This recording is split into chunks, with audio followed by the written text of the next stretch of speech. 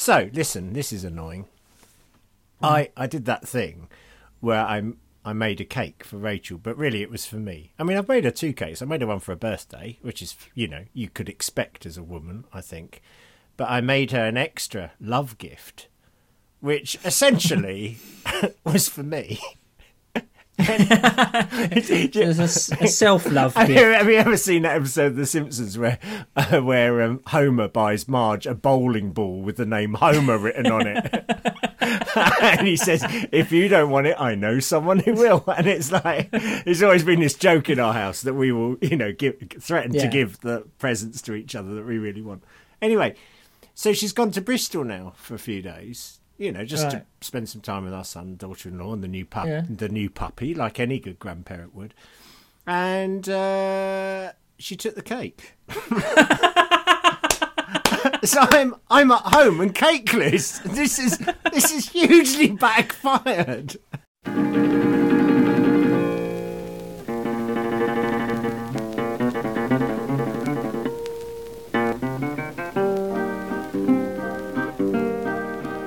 Welcome everybody to episode 134 of the Mid-Faith Crisis podcast. Good, keep going. Oh no, you just nodded at me then. Why? I'm cheering you on.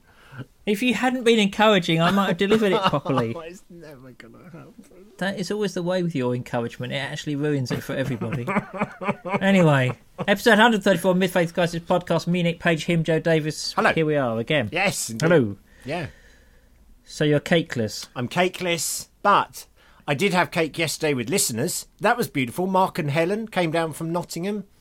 They're a bit tier 3 though. They're going back to tier 3. Yes. So they just came down just before the outside and all that stuff. Came. Outside in the rain, as it happens. And I also met with another Nick this week. Always good to vary the Nicks up. I always think, and this was actually quite a nice one. So that made a pleasant change. Good. How are you? I'm all right. My book is out. Well, it's virtually out. By the time you hear this, it'll be out. Look, there it is in my hands. You have a copy. And I've got a copy. Here's the fun thing. You had a copy before I had a copy. I love that. My copies actually have just arrived just this afternoon. But when you had yours, you received yours this morning, sent by my lovely publicist Rachel. Thank you, Rachel. Yeah, Rachel. And and I hadn't even got it then. I hadn't seen it. I love getting your book before you. Yeah, that pleases me enormously. Anyway. So that's exciting. Yeah, good. Yeah, it is exciting. Well done. It looks quite nice, doesn't it? It does. It looks beautiful. Very exciting. It's going to be on everybody's Christmas list. I think there's no doubt about that. One hopes so. Give me time to read it, and then we'll do an episode. Yeah, speed you read. It'll probably be next March before we. Well, I was thinking next Christmas. You're not seriously suggesting I read it before this Christmas, are you? No. Anyway, just let me scan for pictures. Yeah, there are a few in there. There's a few. Yeah. Okay, good. And apart from that, hey, no, I've got a bone to pick with you, Mr. Davis, because I edit this podcast, so I cut out some bits that just don't work, or which are just sort of not very good, and tedious. Yeah, well, I don't cut out. That must be very difficult. I don't cut out all those, obviously, else we wouldn't have a podcast. But last week I talked about the cycling, about how exciting the cycling was going to be, and you yawned. Don't you flipping dare! You did mock snoring over it. Right, and here's what happened, and even you must have noticed this. What? By the end of the Giro d'Italia last week, on the Sunday week, two guys on exactly the same time after 92 hours of cycling. Yeah, and the Brit won it. A guy from East London won it. Beautiful. Very, very exciting. No, well, and instead I had to take that out because Joe was snoring over it, and I had to put in a bit about how exciting it was watching the tide come in. Yeah, but compared to cycling. No, wrong. All right. Well, I'm glad you've taken that so well. Go and write a book or something. I am writing the next one. I've started the next one. Have you? Yeah, it's going to be about church, about why we do what we do in church. What happens in church and why we do it. Yeah. I got to think of another innuendo-laden title for it, though. That's the tricky bit. It's not going to be difficult. I mean, I like to feel we're experts. Yeah, I feel I've used most of them, though. That's the problem. Anyway, so that's where I am. Anyway, how are you? You all right? Yeah. I loved that stuff last week about the Jesus Reenactment Society. I've been mulling that through in my brain. Got a bit cross yesterday at a funeral, but I want to say more about that later. Oh, okay. When we come to... Oh, gosh. Blooming Christians. Are you allowed to get cross at a funeral? I don't know. Oh, okay. But it needs to... No, I hid it during the funeral quite a lot. Just afterwards went out and kicked the hearse or something. I don't know. Yes, right. What else was I going to say? Well, I want to do something. I want to welcome Eleanor Faith Sherwood to the podcasting world. This is Gareth's new daughter. Congratulations. Yeah. And podcast listener, I'm told. So that is our youngest podcast well listener. done. Yeah, good for the demographics. Yeah. That brings our audience age down. Let me tell you something good. I've been working on Soul Place a bit, because obviously we meet by Zoom, but we now have started a generic Soul Place Facebook group for the wider world, for the global audience. So we're going to just be posting up, inspirational quotes and pictures of people we love and stuff. Great. So the cult begins here. The cult begins Well, it's here. already begun, in fact, hasn't it? It's already begun in Worthing. But the cult spreads here. This was the moment you heard it. So if you're interested in Soul Placey type things, or starting groups, or just generally being encouraged to be kind and a better human being, then search for Soul Place on Facebook and join our group. Have you got a website with it on? No. Because that, No. otherwise I've got to go back onto flipping Facebook if I want to engage with I it. don't necessarily want you to be involved. Oh, very good point. Well made. But we put a nice picture of you up. How about that? Good luck finding it. Because you're an inspiration. I am. Anyway, should we get on? Yes, I think we should. Feedback. Well, we got lots of feedback this week, actually, haven't we? We have, and we've got a conversation that could well develop into a fight at the end. So that's good. This is the kind of episode we enjoy. So, firstly, I want to thank Carol Ann, who told me about her lovely vicar called Reverend Ruth Newton, who is a doctorate student on theology and ecology. And I thought, well, that might be an interesting person. There's a good to talk about, an interview with. So watch this space. I'm in conversation, email contact with Reverend Ruth Newton, and that could lead to good things, especially following the Pod March last week. Yes. Well done to those of you that listened to that. That's good. Philippa, lovely Philippa, says, Dear Joe and Nick, in summary, this email is to say a huge thank you again for the podcast series. Oh dear, sorry. I love the idea of us being the Jesus Reenactment Society, and I'm going to keep thinking about this. I'm doing some reading on the sacraments, and that image really helps. So I really would love to hear your reflections on the theological framework around the environment, creation, etc. I've been a Christian for a very long time, but have only known about the 5 marks of mission in the last year or so, which was flagged up on a course I did through our diocese. The 5th mark helped me frame our fairly recent neighbourhood's fight with a large property company who wanted to build on a precious public open space in our community. But there seems to be a polarity between church and something like the Extinction Rebellion movement, and I'm not sure where I fit. On one hand, I attended an area church conference a while back. To say that I came out from the workshop on eco-church underwhelmed and unenthused may be an understatement, and I'm someone who wanted to get involved with eco-church. On the other hand, I have real issues with some of the activities of the XR movement. I know it's important to protest and act, and that Jesus turned over tables in the temple. However, I'm not convinced about obstructing, disrupting and or damaging other people's work, property, etc. There must be another way. Well, interesting. Do you know anything about the 5 marks of mission? Do you know what? That was my next question to you, because I figured you would know that sort of thing, being the kind of hairy Church of England sort of person you are. So I think they're an Anglican communion thing. I'll put a link up on the website to them. Right. The mission of the church, hang on, here's the webpage, to proclaim the good news of the kingdom, to teach, baptise, nurture new believers, to respond to human need by loving service, to transform unjust structures of society, to challenge violence of every kind and pursue peace and reconciliation, and 5th, to strive to safeguard the integrity of creation and sustain and renew the life of the earth. So this is kind of like, what the church, what they feel the church is all about. They've missed out refreshments again. And I was going to say nothing about innuendo there. We need our own marks of mission, I think, on the podcast. To serve really bad coffee. But then, no, interesting. I'll put the thing up about that. Yeah, well, I think that's really helpful. So hopefully we'll be thinking more about that in future. Future episodes. Exactly right. Exactly. So I agree with Philippa. Was it? Yeah. I think I have no absolute. Of course, how can you have any problem with climate change campaigning or campaigning about the environment? I don't see how you can really. But I think that the methods in which people go about it are sometimes not helpful at all. And I don't just mean that by the civil disobedience methods. I mean actually their methods of communication basically are really can be really tedious and unhelpful. Yeah. Yeah. So there we go. Okay, so now let's go down under to Shane, who Shane says, and hello Shane, lovely to hear from you again, by the way. Hello Joe and Nick. I can't do the accent, by the way. Well, don't even try. No, but it's sometimes fun. Anyway, I'm concerned about your geography and that you northerners may have forgotten that the world has two hemispheres and us southerners have been through our winter wellness plans and now mid-spring with daylight savings having started and summer is within our grasp. We are firing up the barbecue, bringing out the swimmers and getting ready to hit the beach, all in a social distancing responsible way, of course.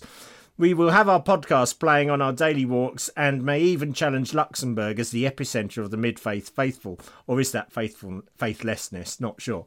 He says, it has also come to my attention that you northerners from the motherland are applying for immigration in your droves and that the once penal colony is now increasingly looking like the new Jerusalem for you northerners. I think it's time that our great southern nation takes its rightful place now as the motherland and the royal family move down under and you become our far-flung northern colony. You can keep your cricket team, politicians and ramble with Europe and we will throw open our borders, light up the barbecue and welcome you down to the new motherland. Even the Scottish are welcome, but they best move to Western Australia as they will feel right at home with their independence tendencies in the west of the new motherland. That's good, isn't it? He says, right. although I think they should take our politicians, of course. Anyway, he says, in all seriousness, as we come out of winter and you go into winter facing more lockdowns and hardship, our heart goes out to you all as you face these challenges ahead. I pray that your leaders find some consensus to see a plan through, that neighbours look out for one another, and may you all find comfort in knowing that hope awaits you on the other side. And if that fails, come on down. We will throw another sausage on the barbecue. Hang in there, my northern mates. Thank you, Shane. Well, I think there are a couple of points here. One is, I'm sorry if we don't think about people elsewhere. I never expected anyone in Britain to listen to this podcast, let alone on the other side of the world. It is a fair point. Yeah, exactly. That is ridiculous. The other thing is, yes, I know technically Australia has a winter, but I don't know how wintry it gets. Does it get very wintry? I mean, or is it just they have to put a jumper on or something like that? Probably, yeah. Is it depths of snow? We don't know.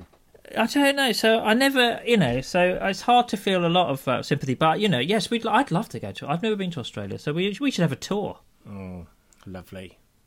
Yeah. But of course, we'll have to row or walk there. That's true. It would be a lot of time in your company. And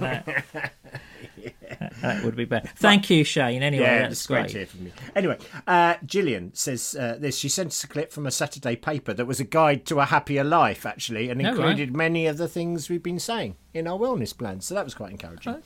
Nice. She also recommended Brighton musician Cosmo Sheldrake, who I haven't heard of, but whose latest... That's a very Brighton name. That's a good name. Cosmo Sheldrake, whose latest album is his own recordings of birdsong set in ambient music, all great for long winter evenings, for transporting to the peace and tranquility in the heart of God's creation. And then she says, now it was mentioned that we should try to incorporate new practices in our plans. So we've decided to be much less of fair weather walkers, but to embrace all seasons and go out whatever the weather. Excellent. Well, that's good. And she hopes to see us at Lee Abbey next year. I hope that too. Gillian, I refer you to, I think we did discuss the book by Simon Barnes on rewilding yourself. And one of his first rules is buy yourself a pair of waterproof trousers. It is, yeah. Absolutely right. Which means you can go. So recommend that. Yes. Yeah. Good. Great. Well, let's just pick up on that. Lee Abbey is, as far as we know, and COVID permitting, Still going to happen next year. Still going to happen on the... June the something. Yeah, it's June or something. We'll get the dates to you next time. It's on the website. Anyway, it's Is on the it? website. I'll put a link. very Yeah, efficient. some of us promote things, Joe. Some of us are into marketing. Oh, the irony, people. Anyway, can I move on before I get angry? Yes, please do. Please don't get more angry. Okay, go on. No, I'm still simmering from yesterday. Anyway, Kate says, "Hi guys, I thought a lot during the first lockdown about how to keep mentally healthy and enjoyed my regime of run, garden, learn Italian, work from home, housework, reading, excessive podcast listening, etc., etc.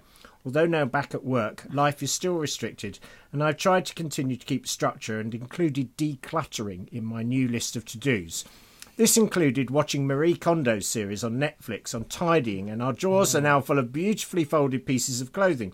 We still need to complete books, the airing cupboard, and much more, and I was reminded when listening to Steve's question about how to keep the lists fresh of Marie's mantra of finding what sparks joy. Decluttering isn't a matter of what we can bring ourselves to throw out, but of finding those items that bring us joy and that we want to take into the future with us. I was thinking about how more widely this could be applied when doing a life audit to keep it positive, finding those things in our life that bring us and others joy and that will bring blessing to the future, and making those the focus of our lists and intentions and letting other things slide away. I'm going to try to keep reminding myself of this when the arguments about what to throw away risk becoming heated. It isn't about what you don't need, but about what will bring you joy and blessing to us and others. Have a great week." That's good. Thank you, Kay. Have you ever done the Marie Kondo stuff? I haven't, no. I know not of what she speaks. Okay, Marie Kondo is Japanese tidying guru. Yeah, that is her whole thing about you keep around you what brings you joy. I've never really tried to sort of impose it too much in this house on the grounds that Claire might decide that I don't give her any joy and throw me out. She may well. But actually, What do you mean might? It's quite funny, really, because one of the things she's famous for, Marie Kondo, is how to fold things nicely, right? And she has this real system of folding things. Okay. And I was all prepared to sort of, mock that. And then I tried it. And do you know what? When you've got all your clothes in your drawer really nicely folded, it does that. It's quite a lovely moment, really. Can I just say, listeners, he criticised me for saying about the sea coming in and out. That's all. Well, I haven't done it any more than just the clothes drawers, actually. But it's quite nice. It gives you the illusion of being in control, and I think that's all you need. Anyway, let's move on. Okay, that's brilliant. Okay, well, lastly, we go to Helen, and Helen said something rather brilliant, I thought. She said, "Hi, Joe and Nick. I was reading a book about Celtic Christian spirituality, and it said rather than believing God created out of nothing, standard doctrine, they believed that God created out of God's self. Therefore, every single bit of the universe is made from God. This blew my mind. I think this makes a huge difference to how we view creation and environmental issues." And I love that. And I thought it'd be fun to kind of reflect on that. So thank you for that, Helen. And we will now discuss. Let's have a heated debate. Helen, I'd love to know what the book was, actually. Yeah. But I think, just to throw in something, that God self, that term, that's a very interesting little term there. And my understanding is that is a recent term. It's not I just want to clear this up in case, I'm not sure Helen's implying this, but it's not a Celtic term. Okay. It's a term that only dates to the 70s, I think, in terms of theology. And it's one of those ways that I think it was originally... you might like this, actually, because it was originally created to avoid using himself or herself for God. So to take that out of the, so you talk about God's self instead of himself. Yeah. Well, I like that. So, I mean, I knew you'd like that. Yeah, well, I do. But I just wanted to, that's a very minor point, but I just wanted to say that at the first, because I think the Celts get enough credit for all kinds of stuff without us throwing that in their way. But now what really, let's go into the nitty gritty here. Let's dig down here. Why has this rung your bell, as it were? Well, because some time ago we said, here's some of the things we're going to be discussing in the upcoming series. And one of them was our notions and images of God and how we think about God. We also said the environment, and I think bish bash bosh. Here's a way of bringing both of those things together, because I think we would end up with a far more sacred view of the environment if we saw it as being an expression of the divine, God's self, as it were, the divine self.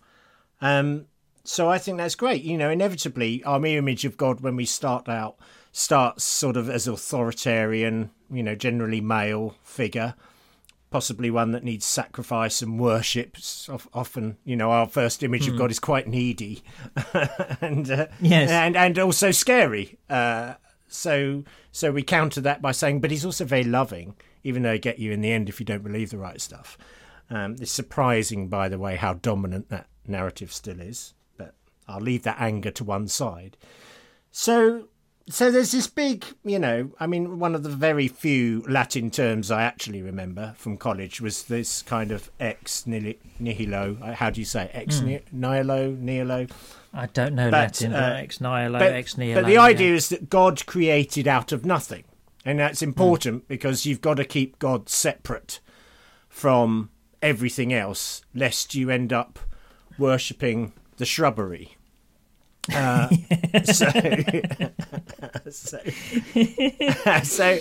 okay. So and you get that notion fairly spuriously from the Genesis accounts. I think Genesis, creation myth was preceded by other Mesopotamian kind of creation myths. There's the stuff with the Sumerian myth, which was about a goddess called Namu, wasn't it?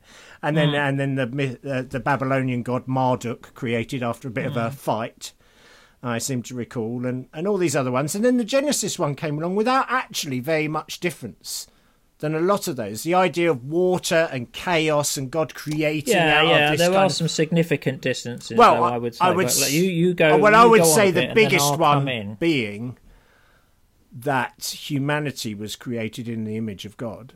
I would say that is very distinctive to the Judeo-Christian tradition.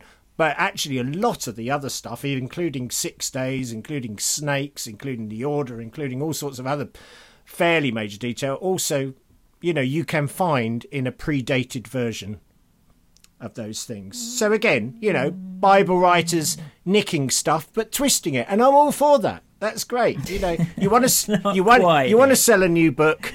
You haven't got much more to say, so I'm going to take someone else's book and I'm just going to put my own little twist on it. Don't tell me you've never done that. Well, yes, there are some sort of common things. There aren't that many, and they're not quite as you say. I don't think. I think you're caricaturing a bit, but I think certainly the idea of there being nothing before the world isn't actually in Genesis, because it's all how you translate those opening lines. Exactly. And so if you translate those when God, which is how it should be translated, is when God began to create the earth. The earth was formless and without shape, and God brings. There is something there, and God brings order into it. Exactly, that's the point. Yeah, there is something there, and that's. There's a whole load of issues around what that something is, but that's not from nothing as such. There, God brings order to the chaos. There's chaos. Yes, there's chaos there already. Yes. But it's very different. The account of God in Genesis is very opposite in a sense to the Sumerian and the Babylonian myth, in which the gods are very needy. They're exceptionally needy. They need worship. They need servants to work for them. Gosh. They need all this stuff. Whereas the God of Genesis is not a needy God in that sense at all. God has. So anyway, sorry. No, that's good. To clarify that. Well, the other thing that I think makes sense of this, shall we say, alleged Celtic view at this point, because I know you like to debunk these things.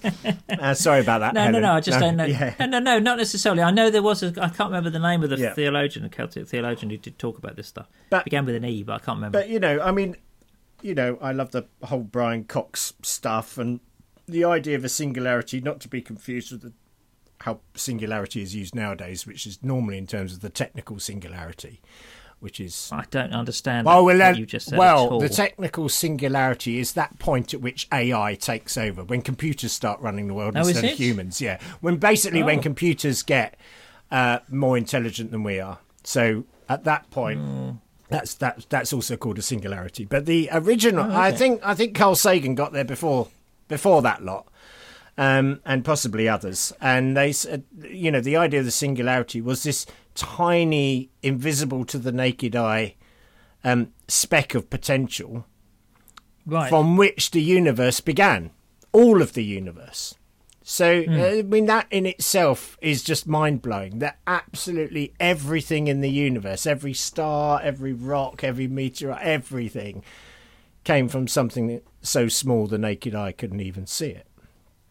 So that's what, I mean, scientists aren't saying that's definitely it, but that's their best shot at it at the moment. I like that because it's sort of a different way of describing a similar thing. All of this has come from one place, and out of it is all things. So we do share a lot of stuff. I mean, at a very basic level, carbon, we share carbon with the stars.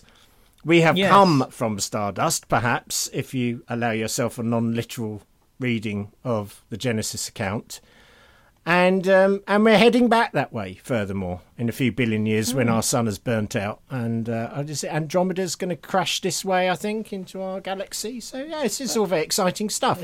When's that? Is that I think it'll be a Wednesday. It'd probably be a Wednesday. That tends to be, the day for cosmic events, but it can vary. I'll do I won't bother to do the shopping that week. There are regional variations. It depends what tier you're in. tier infinity. Andromeda's crashing. That's right. Anyway, the point is, you've already got this picture of all of life, this expanding universe coming from one tiny speck. Is it so hard, therefore, for Christians to believe that all and everything has expanded from the bosom of God, God's self? No, it's not. Well, I don't think it should be. No, is it? I think it's just there's a whole lot of questions about what you mean by certain things within that. I mean, so that singularity thing, that's really interesting because there's a vision of Julian of Norwich has. She was a sort of 14th century mystic, I think, and she has this amazing vision where God shows her everything, and it's the size. She says it's a small thing, the size of a hazelnut. Wow. And I'm paraphrasing here. I'll try and find the excerpt. It's like the galaxy in Men in Black. That's what it's describing. There's a lot. I can't remember that, but I mean, she says, and she asks God, "What is it?" And he says, "It's everything. It's love. It's everything. It's everything that is powered by love." And when I read that last year when I was on pilgrimage, I thought, "Oh, that does sound like people describing." Yeah, it does. What you go on about, and I sort of phase out normally. At these cosmological event. When you get cosmological, I sort of start thinking... No, you start fantasising about cycling, you nerd. I start remembering. Okay, let's go back to the ex nihilo thing. Yeah. I think you are right. Part of the idea about the theology of creation ex nihilo is to say that creation itself is not divine. I think it's not so much to separate... It's not so much to separate God from creation as to keep God distinct, I suppose. It's not to say that creation doesn't have aspects of God and isn't, in a sense, in the image of God as the way we are, but it's to keep it's to make sure you don't end up exactly worshipping a rock and saying because and I think, put it another way, the world is not divine. Well, in that sense, it's not a God. I could not disagree more. It's not a God. Well, you'd be happy to worship the world, would you? In a bit of a way, yeah, I actually would, yeah, okay, yeah. I mean, because but you can't have your cake and eat it, or in my case, you just can't have cake. But you can't. Yeah, I'm sorry to open up that wound, but you can't say, oh, well, no, God needs to create out of nothing, but he's still involved. So now God is outside of. I'm a created thing. But God is outside of it. It depends what you mean by outside, and it depends what aspects of... See, I think that part of the issue here is, well, why would you have a problem with the world not being pure God, as it were? Well, you'd have a problem because the world is flawed in so many ways. There is sickness, there is disease, there is all that kind of stuff. Yeah. It's not a purely kind of good place in that sense.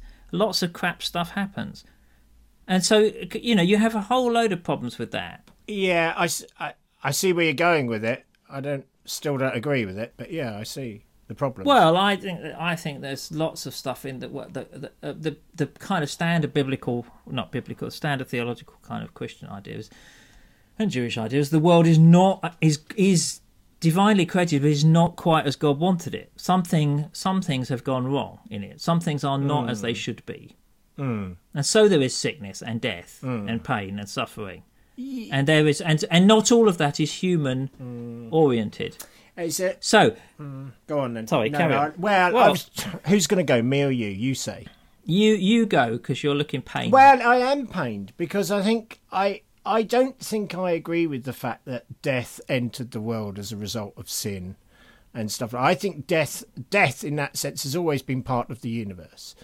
So our actual physical atoms were once in other people. How about that for a start? Or animals were once stars. Were once so there's quite a violent, we might call it a violent, to put emotional language in it, quite a violent start to the universe.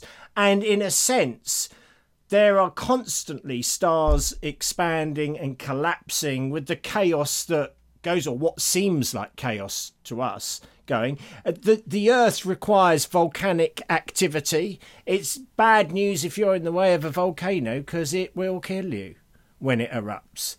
But actually, our Earth needs a volcano to erupt, just like it needs earthquakes to happen. It's just bad news if you've built your house on top of a tectonic plate. I think there's a whole host. So there's of all sorts of things, and also there is evil in the world because we are greedy gits, and we want so much. So, and there's a lack of love, which also explains a lot of human suffering, and so no, I don't doubt there's evil. I don't doubt there's sin, but I still think that every single atom in the entire universe could still be divine.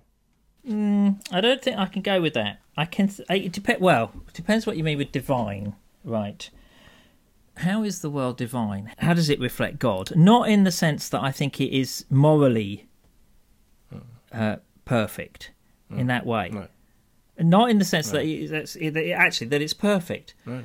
I think it most reflects. I think the way in which the world reflects God is that it is love, and it is free, and love is freedom. Yeah. As much as anything else, yeah. And that means it's also flawed. That part of the way that God created this was to create it out of love, and love means letting people make decisions for themselves, and maybe even letting creation make decisions for itself in a way, insofar as it can. So I'm with you. We haven't disagreed. Yes. Yeah, this is good. Well, I think it's all about where the worship goes for me. So I'm not. I kind of always want to look beyond the world to the Creator, and that I think is what Ex Nihilo is always trying to do. It's trying to say, actually, you don't end up worshipping a rock as such. You end up worshipping the person the being that created the rock, or seeking that. Yeah, and that's why I think our responses to the world are largely about things like beauty. That moves us. So when you sit, ignoring the really exciting cycling that's going on and watching the tide, you are responding to beauty. Where does beauty come from? It doesn't come from the world. It doesn't come from creation as such. There's no reason for it except that I think it's divine. I think it's divine. I think it's something there that's links to something greater than the world. I mean, the Horsehead Nebula. Right. Is that right? Is that a place? It's not in Sussex. Okay. Well, those pictures you see of the amazing thing? Yeah.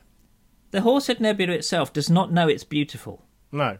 It doesn't understand that. I've spoken to it, and it more or less says, no, I don't like, my bum's too big. Yeah. Look. I've got all these stars in the wrong place. I know. My stars are starting to look flabby. So a mountain doesn't know it's beautiful. We look at it and say it's beautiful because it reflects something of the creator behind that. I think that's what, so. I would prefer to see it as the qualities that we see in creation. I'm really thinking on my feet here. I know. But I'm sure there's all kinds of holes here. It's good. But I think it's the qualities that we get through it as reflecting the divine rather than the material itself. But, your mileage may vary on that. I don't know. Yeah, no, I mean, we're saying similar things, but we're coming to beauty from a different place. You're coming from a sense of beauty lying beyond that because the creator created something beautiful. That's where I'm always. That's exactly right. Yes, but I can also affirm that singularity was beautiful. Not that we could have seen it because it's too small for the human eye. It was a lovely little singularity. As really singularities go, it was a beautiful singularity. And then it explodes into being. So in a sense, we have all come from the same place. So when you look at a start, so let's just take God out of this equation for a moment. When I look at the moon in wonder, when I look at a sunset in wonder, I kind of worship, but really I know that a sunset's only made of, prism type effects on my eye and, moisture from condensation and all that sort of stuff. I don't pick it apart. I just look at it in wonder. And the same way I look at birds in wonder, the same way I look at plants, and indeed rocks on occasions. Let's face it, folks. But it seems to me that actually God could be in every single electron and proton, in all the space in between. And this is why I've often said the question is not, does God exist? As some being out there above it all. No, the question is, does anything else exist? No, because every single atom, everything, it's all God. And it all goes back to God. So, if you imagine a singular, so here's the physical image, but this is only metaphor, I hasten to add. So we explode out, this universe explodes out of a singularity, and then gradually it expands until one day, probably a Thursday or Friday, I would imagine, because the weekend's coming, it thinks, actually, I think I'm going to start contracting again. And now it goes right back and it becomes a singularity again. So what if God bursts out this beautiful, loving, energetic, amazing universe of which we are a part, and eventually all of it, the whole of it, comes back and gathers into God? I like quite a lot of that. I don't understand. I can't comprehend a lot of that. And I think this is also where we're struggling, isn't it? Because one of the things of ex nihilo and God self is that it's a statement that God is outside our four-dimensionality, our understanding of things. But that's the truth. And therefore... exactly. And therefore, a lot of what we're talking about, I kind of struggle to get, because everything's metaphorical in that sense. Every image we have got, we talked about this before, haven't we? In the old apophatic business. Yeah, exactly. All our metaphors of God, or even the language we're using, is framed within our reality, and therefore is always partial.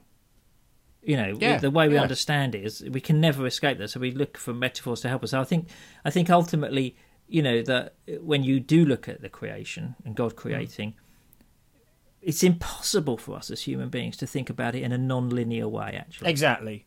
We can't. When you get to the singularity, I always think, well, what triggered that then? Yeah. And did it happen 13.8 billion years ago, or did it actually happen now? Yeah.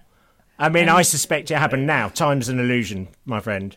Oh my Lord! Let's not go there. Well, it's not that illusionary, because this has been quite a long podcast. So it has gone on a bit. Listen. Let's park it there for the moment. I'd love to hear people's ideas. I don't know where we've got to with this or what we've decided, but I think it's a really interesting and challenging thing, because we do talk a lot about creation, and therefore, to try and think through what exactly that means in terms of relation to God. But I want to come back to the opening. And I want to come back to your funeral bit and see how does that fit in with this, or a little bit, in the sense that we're dealing in mystery, not certitude. This is faith, and I find dogma and doctrine, and people who are so certain of things that you cannot be certain of, are a little bit repellent. So I know that I'm overreacting and I shouldn't get angry. And, the person that did this is a lovely person. And if I'm right about what we've been saying, our atoms are going to be joined together for all eternity. So we might as well get used to it now. But what actually happened was... I don't know quite what you mean by that. But we'll come back to it. Listen, this has gone on so long. But listen, I'll just say... So I'm asked by family to do a service. The church leaders are not asked, so that's slightly awkward. I'm in a slightly awkward position. But the church leader provides me with a tribute to read out. And that's fair enough, of course. And the first half of the tribute is lovely. It's not a long tribute. The first half's lovely about what a wonderful person this was who died. Great. That's exactly what you meant to. But then... this kind of like mini sermon comes out about the greatest thing about this person, of course, is entirely due to the fact they followed Jesus, who was nailed to the cross so that they might not be lost, so that they could be forgiven. And it's like, ouch! Oh, so you've still taken the opportunity to preach this sermon. And the family had asked me, because most of their family are not kind of big churchgoers and they wanted the sensitivity, but it still eked in through this tribute. And I just thought... why would you do that? Why not just talk about how lovely the person is? Fair enough. Why? And I think that's what happens when you're certain. You have to convert everyone to your way of thinking. You can't have a discussion about it. And it's like, well, we're certain about this. And it becomes so exclusive. My faith has been opening up and up and up and becoming more and more universal. To the extent that you think, well, of course, in the end, everyone's got to be saved. So it was a real hard shock for me to go back to this moment where, it just got under my skin and I completely overreacted. And this person who did the tribute, I'm sure, is an absolutely lovely person. So, I don't want to kind of be all down on it, but it was really difficult. That's why I got mad. Yeah, well, I think that's perfectly understandable. Were you reading the tribute out? Yeah, I had to read it so out. That made it doubly difficult, I think, doesn't it? You're having just unbearable. Yeah. So, I can see why you would find it difficult, because you're very sensitive to that, because that is everything you don't want to do, and everything you've fled from. Yes, I'm exactly sure right. Yeah, exactly. You've been Yes. at other funerals where exactly. people have been equally, heavy-handed in other ways, but you may not have noticed it, or you may not have reacted to it because. But human beings have an innate, or some human beings have an innate inability to not read the room at all, and to just get so obsessed with what they think they ought to say at that point. Yeah. But I can see why that made you sure. angry. And let's come back to time to finish up with this. It is, what we're talking about is always going to be mystery. And I think at the end of the day, it's good to think about it. It's good to discuss it. I suppose for me, I have to come down to this, think about what action am I going to do with this? How do I pray using this? Yeah, what difference does it make? How does it affect how you relate? Because, that's the point, isn't it, about creation? Creation points us to a relationship with God, and that's why God is never, in that sense, separate from us. But, it's all about relationship. Anyway, exactly. What would you say there? Well, I think get yourself out in creation and wonder at the biodiversity and the ecology that's going on all around you, and finding your place in the ecosystem, actually, I think is worship. It's glorious. It's wonderful. So I could sit and close my eyes and put my hands together and bow my head and pray, and I think that's a perfectly legitimate way of praying. But equally, I might want to study the autumn leaves, because I actually think we do discover something about God as we study creation. I really do. I don't think it's just a nice idea to do. I think for me that is very much part of my worship, to study in creation. So I don't disagree with any of that. I think one of the things that, for example, the medieval writers thought was that all creation can point us to God. That was how it worked. You could learn something. Listen, there we go. Put on your waterproof trousers of faith, as it says in Ephesians, I believe. Yes. Yeah. And your Wellington boots of holiness, and get out there. So yes, we really ought to end now. Thank you very much for listening. Yes, if you have still, we've rabbited on and I apologise unreservedly. But let us know what you think. We'd love to hear from you. Yes, solve our problems. And thank you very much for contributing, either through email or through other ways, or particularly for those who support the podcast. That's great. Thank you very much. Thank you. And we'll be back with you next week. Unless, what's it called? The Singularity goes wrong again, or Andromeda. When's that happening? I think it's probably about 8 million years away. I think we've got time. Oh, okay. Oh, well, we'll most definitely be with you next week then in that case. Yeah. See you then.